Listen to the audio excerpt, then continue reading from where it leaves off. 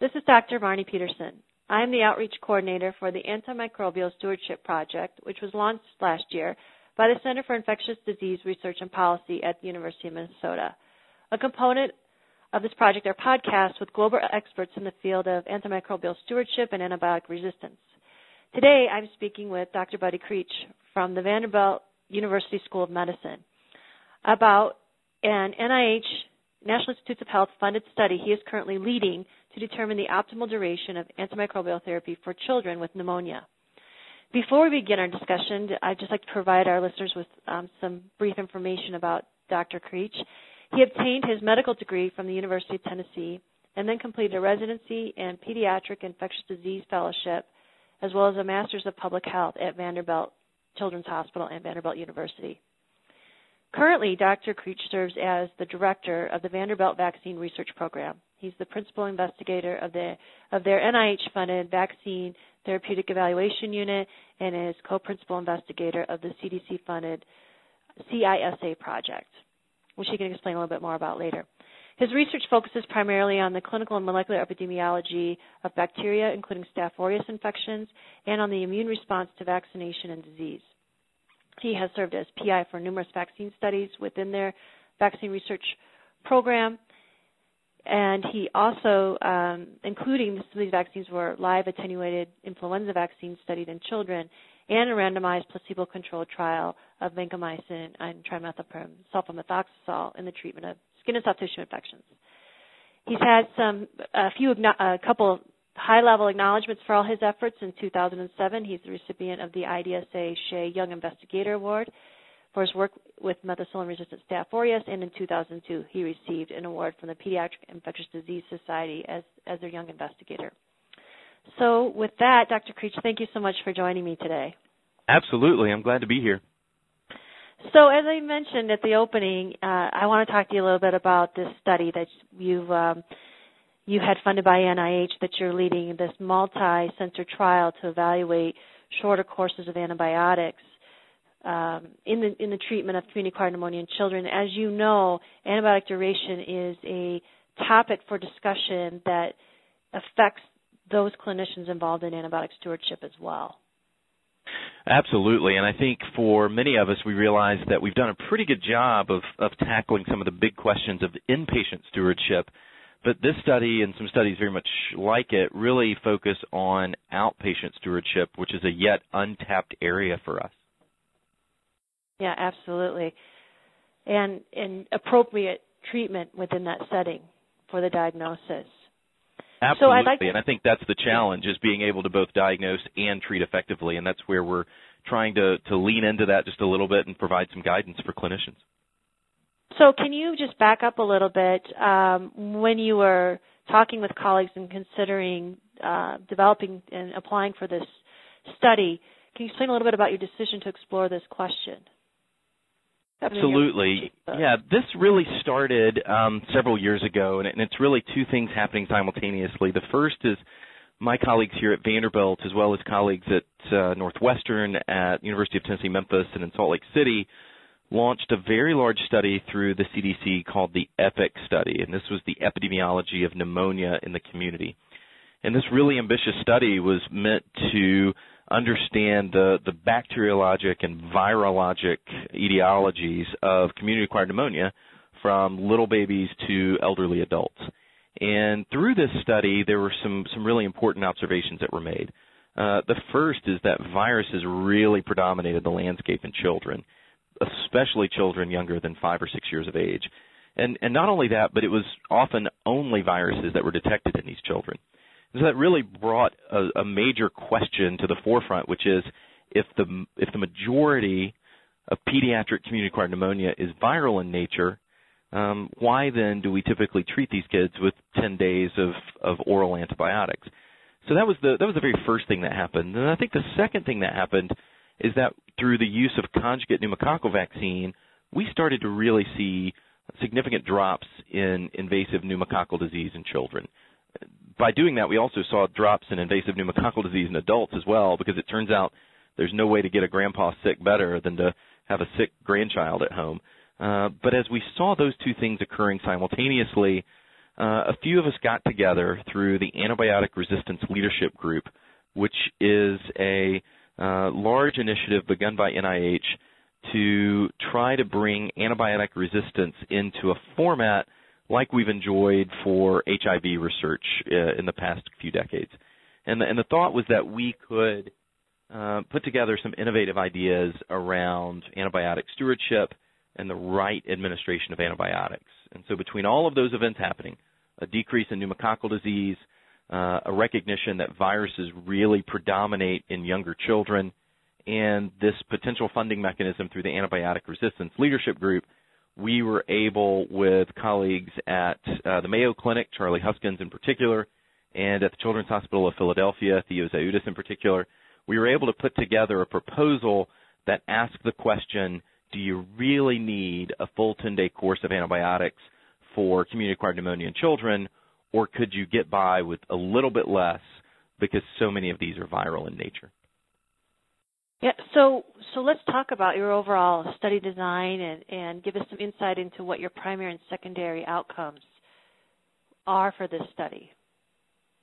Yeah, so we're doing this in a way that is both pragmatic as well as intentional when it comes to what our aims are. So the very first thing we want to ask is if a child is administered amoxicillin or Augmentin or Ceftonir, these being the three most commonly used antibiotics for community-acquired pneumonia in kids less than 6 years of age.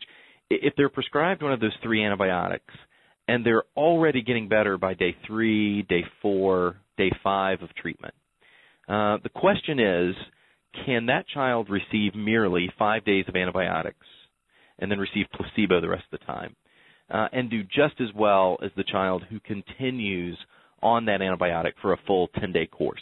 Right now, the recommendations for the treatment of pneumonia are 10 days. And we've done a very good job of teaching parents to give antibiotics until the bottle runs out, basically. And yet, when one thinks about it, it's really difficult for parents to do that because the child gets better on day 2 or 3 because maybe this was a viral pneumonia in nature. And now all of a sudden they've got 8 more days, 7 more days of antibiotics to give for really no apparent benefit. And what's challenging about it is that over time, you get to the point where side effects might be more common than the actual benefits that you're reaping from antibiotic exposure. And so this is really the brainchild of a couple of folks at both Philadelphia and Pittsburgh who have done short course outpatient therapy for a variety of pathogens. That's where the name of our study comes from. It's called SCOUT, CAP, SCOUT for short course outpatient, CAP for community-acquired pneumonia. There are 2 other SCOUT studies going on right now. One was for otitis media, which was just published by Alejandro Hoberman and his colleagues at Pittsburgh in the New England Journal of Medicine, showing that, in fact, short-course therapy for otitis media is not as good as a traditional course. And then the second is SCOUT UTI, where we treat for a shorter period of time for uncomplicated urinary tract infections in children. So this is a natural extension of that. So what we do is providers that are in the community diagnose pneumonia in whatever mechanism they want to. That could be auscultation alone. It could be by X-ray. It could be by auscultation and blood work that confirms an infectious maybe etiology because of an increased white count or something along those lines. But the most important thing is that they write the phrase pneumonia. That's their diagnosis, and they're given one of those 3 antibiotics. How did that happen? Oh, go ahead. Can I just stop you? Are you trying to rule out that they don't have viral, that they actually have bacterial? For this study, we're not. It's a great question. We really went back and forth about that. But the utility of rapid diagnostics at the time of diagnosis, they're just not there yet for us. They're not there in pediatrics in terms of turnaround time, and they're not there from a practicality standpoint just yet. I think that's the natural next step in this study. Or in this type of work, is to figure out which ones have more viral disease. Now, what we do is we do exclude those who have bronchiolitis or lower respiratory tract disease that is more viral in nature, croup or bronchiolitis. If it's in that category, we certainly don't want to enroll those. But if they have findings of lobar pneumonia by auscultation and are prescribed antibiotics, then we begin the process of reaching out to the parents. So they're diagnosed with pneumonia. They receive one of those 3 antibiotics, and then the clock starts ticking for us. And we typically, we have 5 sites that are enrolling currently across the U.S. We typically reach out to them on day 3 or 4 of their illness, and we simply ask the parents how the child is doing. And if the child has already improved, coughing is less, fever has resolved, they're becoming back to their baseline, then we invite them to participate in the study. We obviously have very tight eligibility criteria. We're not trying to enroll those with chronic medical conditions or asthma or something that might make enrollment risky to their health. And then we randomize them to either continuing the drug that they were on, as provided by our pharmacy, or to a placebo for the next 5 days. And the question was simply at day 5, basically. That's right. We thought it was simply too hard to randomize them at the time of diagnosis because if you're a busy mom or dad bringing your child to the doctor, or you're a busy pediatrician, the last thing you want at that moment is to add an extra hour to the visit for randomization and all of that. So we let events happen. This is the pragmatic nature of it. And then we enroll them on day 3, day 4, day 5. Well, and then you're also, so your primary endpoint and your secondary? Yeah, so the primary endpoint is clinical response at 2 outcome visits. One is right after they finish their antibiotics, and the other is about 3 weeks after their original diagnosis. And this is to ensure that they haven't had a clinical failure. Rates of clinical failure for pneumonia in kids are really low, but it's an important one. And then the second is the frequency of adverse events. But here's where things get really interesting with this study from my standpoint. I mentioned that it was part of the Antibiotic Resistance Leadership Group. One of the faculty that's involved with the ARLG is a man named Scott Evans, who's a very talented biostatistician at Harvard. And Scott and his colleagues have developed a couple of tools that make great intuitive sense, but the mathematics behind it are actually quite complicated. And those are called DOOR, D-O-O-R, which is a desirability of outcome ranking. And the second is RADAR, which is a response that's adjusted for the duration of antibiotic risk. And so it's a way to do a couple of things. It's a way to potentially get away from only doing non-inferiority trials, which can sometimes be misleading and sometimes filled with biases. It also allows us to put patients into sort of a snapshot of how did that individual patient do during the course of a trial because of the following. You know, if you're doing a study and your outcome measure is, let's say, hospital days, there are some biases that can be introduced there so that a patient who passes away has fewer hospital days than one who lives for quite a while. And unless you account for that in your analysis, that can introduce some significant biases. So what we basically do is at the beginning of the study, one of the most contentious teleconferences I've been a part of is developing a ranking scale. And we developed a ranking scale from 1 to 9 that basically said, if you're a kid in this study and you have an excellent clinical response and you have absolutely no side effects from your antibiotics, that's the best you can do. And if you had death, that's by definition the worst that you could do. Everything else is up for grabs. And so the second one was you clinically respond, but maybe you have a little bit of diarrhea or a rash or maybe some thrush from your antibiotics. And then maybe the next one down is you have a clinical response, but now you have really bad diarrhea. And then further down is you don't have a good clinical response. You, in fact, need more antibiotics than you were scheduled to get because you had a relapse of your pneumonia, and so on. And so once we develop that ranking, we can take individual patients and assign them that rank. That's number one. And so then for number 2 is we can say, look, if there are 2 kids and they have the exact same rank at the end of the study, they both have clinical response and no side effects, we can ask the question, which one of them got fewer antibiotics? And if one of them got 5 days and one of them got 10 days, well, the one who got only 5 days is now going to get a higher ranking, a better ranking than the one who got 10 days. So it's very practical to say, look, if 2 people have the same outcome, whoever got fewer antibiotics, that person wins. And at the end of the day, no matter what happens, you need to have a clinical response, and we're trying to minimize side effects. So the advantage is by using this novel approach, we've been able to have a superiority design of the short course with fewer patients than a non-inferiority design would allow. Yes, and I think you've got 200 children, 400 total, and you're planning to enroll 200 children per arm, 200 in the 5-day and 200 in the 10-day.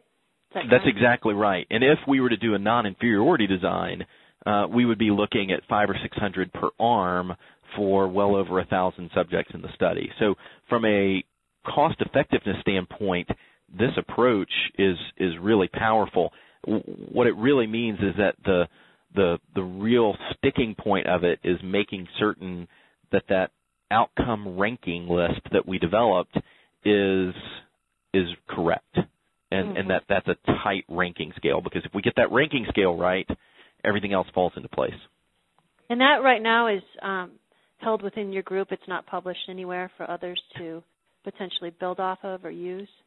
That's right, but there is a publication from 2015 in Clinical Infectious Diseases in the September 1st issue that really talks about the general approach to it, because every study is going to be just a little bit different, and it sets out the assumptions that we are to make, which means when you rank the outcomes of two patients with different clinical outcomes, the patient with a better clinical outcome is always going to receive a higher rank, period.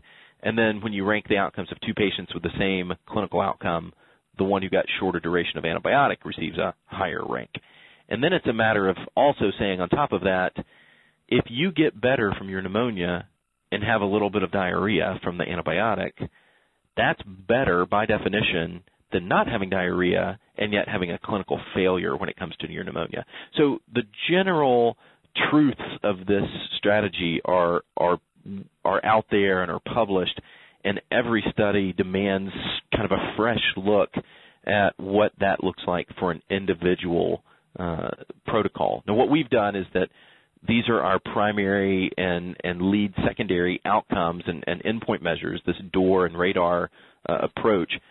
At the same time, we're going to be analyzing the data from an individual component of that clinical response as well, to be able to provide a more classic description of, in the 200 kids who received 5 days, 10% had diarrhea, 5% had rash, et cetera. So you kind of get both rather than just having to choose one or the other. Okay, yeah. So where are you at with the trial at this point? Have you started enrolling? We started enrolling about midway through this recent respiratory season. So right now we've enrolled just under 25% of the cohort. So we're at about 85 enrolled at this point. And the thought is that it's going to require a couple of full respiratory seasons. As you're well aware, Marty, I mean, pneumonia is an incredibly seasonal disease, and so we start to see it pick up around October, and by May, it really doesn't exist. So we've got a few cases that we'll suspect this summer. Unfortunately, those usually happen in kids with comorbidities that would really exclude them from the study. So right now what we're doing is we're gearing up for hopefully a busy fall, hopefully for the study, not for the kids in the study, that is. So you've estimated an endpoint sometime, or the data may be available for the clinicians and the antimicrobial stewards maybe sometime early 2019, you're thinking? Or soon? That would be about right. So that would be 2 full respiratory seasons. So first or second quarter of 2019 would be ideal. We don't plan on presenting any interim data at this point, because the risk of the study is not such that we need to build in too many interim analyses. But I think that's a fair estimate of when we'll be done. Terrific. So just a final kind of closing question is, depending on the outcomes of this trial and the things that you're learning along the way, how this might change clinical practice or some of the guidelines? Well, here's what I'm hoping. I think we're coming upon a day where we're going to do what our colleagues in the 1940s and the 1950s did, which is treating patients until they're better, and then for just a little bit longer, and then stopping. Because we know what the side effect profile of broad-spectrum antimicrobial use is. It's very focused side effects like diarrhea, rash, things like that, but it's also microbial disruption in the gut and in the skin and in the nasopharynx. So I think as we understand the impact on the microbiome more, we'll be able to guide clinicians even more. That's one of the important sub-studies of this project, is working with Melinda Pettigrew up at Yale to be able to study the stool and the oropharyngeal microbiome in children that are in the short course versus standard course arms, to ask the question, are we seeing disruptions in the microbiome to a greater extent in those who receive 10 days versus 5 days? So I think what we're going to see at the clinician level is a bit more personalized antibiotic courses that may require a bit more engagement with a family, rather than saying, here's a 10-day course, call me if you need me. What we may end up doing is saying, here's a 5-day course, let me see you again at 5 days and make a decision about whether or not you need more antimicrobials or not. If we can do it for pneumonia, I bet we can do it for other conditions as well. Oh, this is fascinating. Well, Buddy, I want to thank you so much for your time to discuss your very interesting study and your efforts that you're putting forth in leading these new approaches to optimize antibiotic dosing for the future, especially in the pediatric population. Well, thanks, Marnie. Thanks for having me. It's been fun. Good luck. Thanks so much.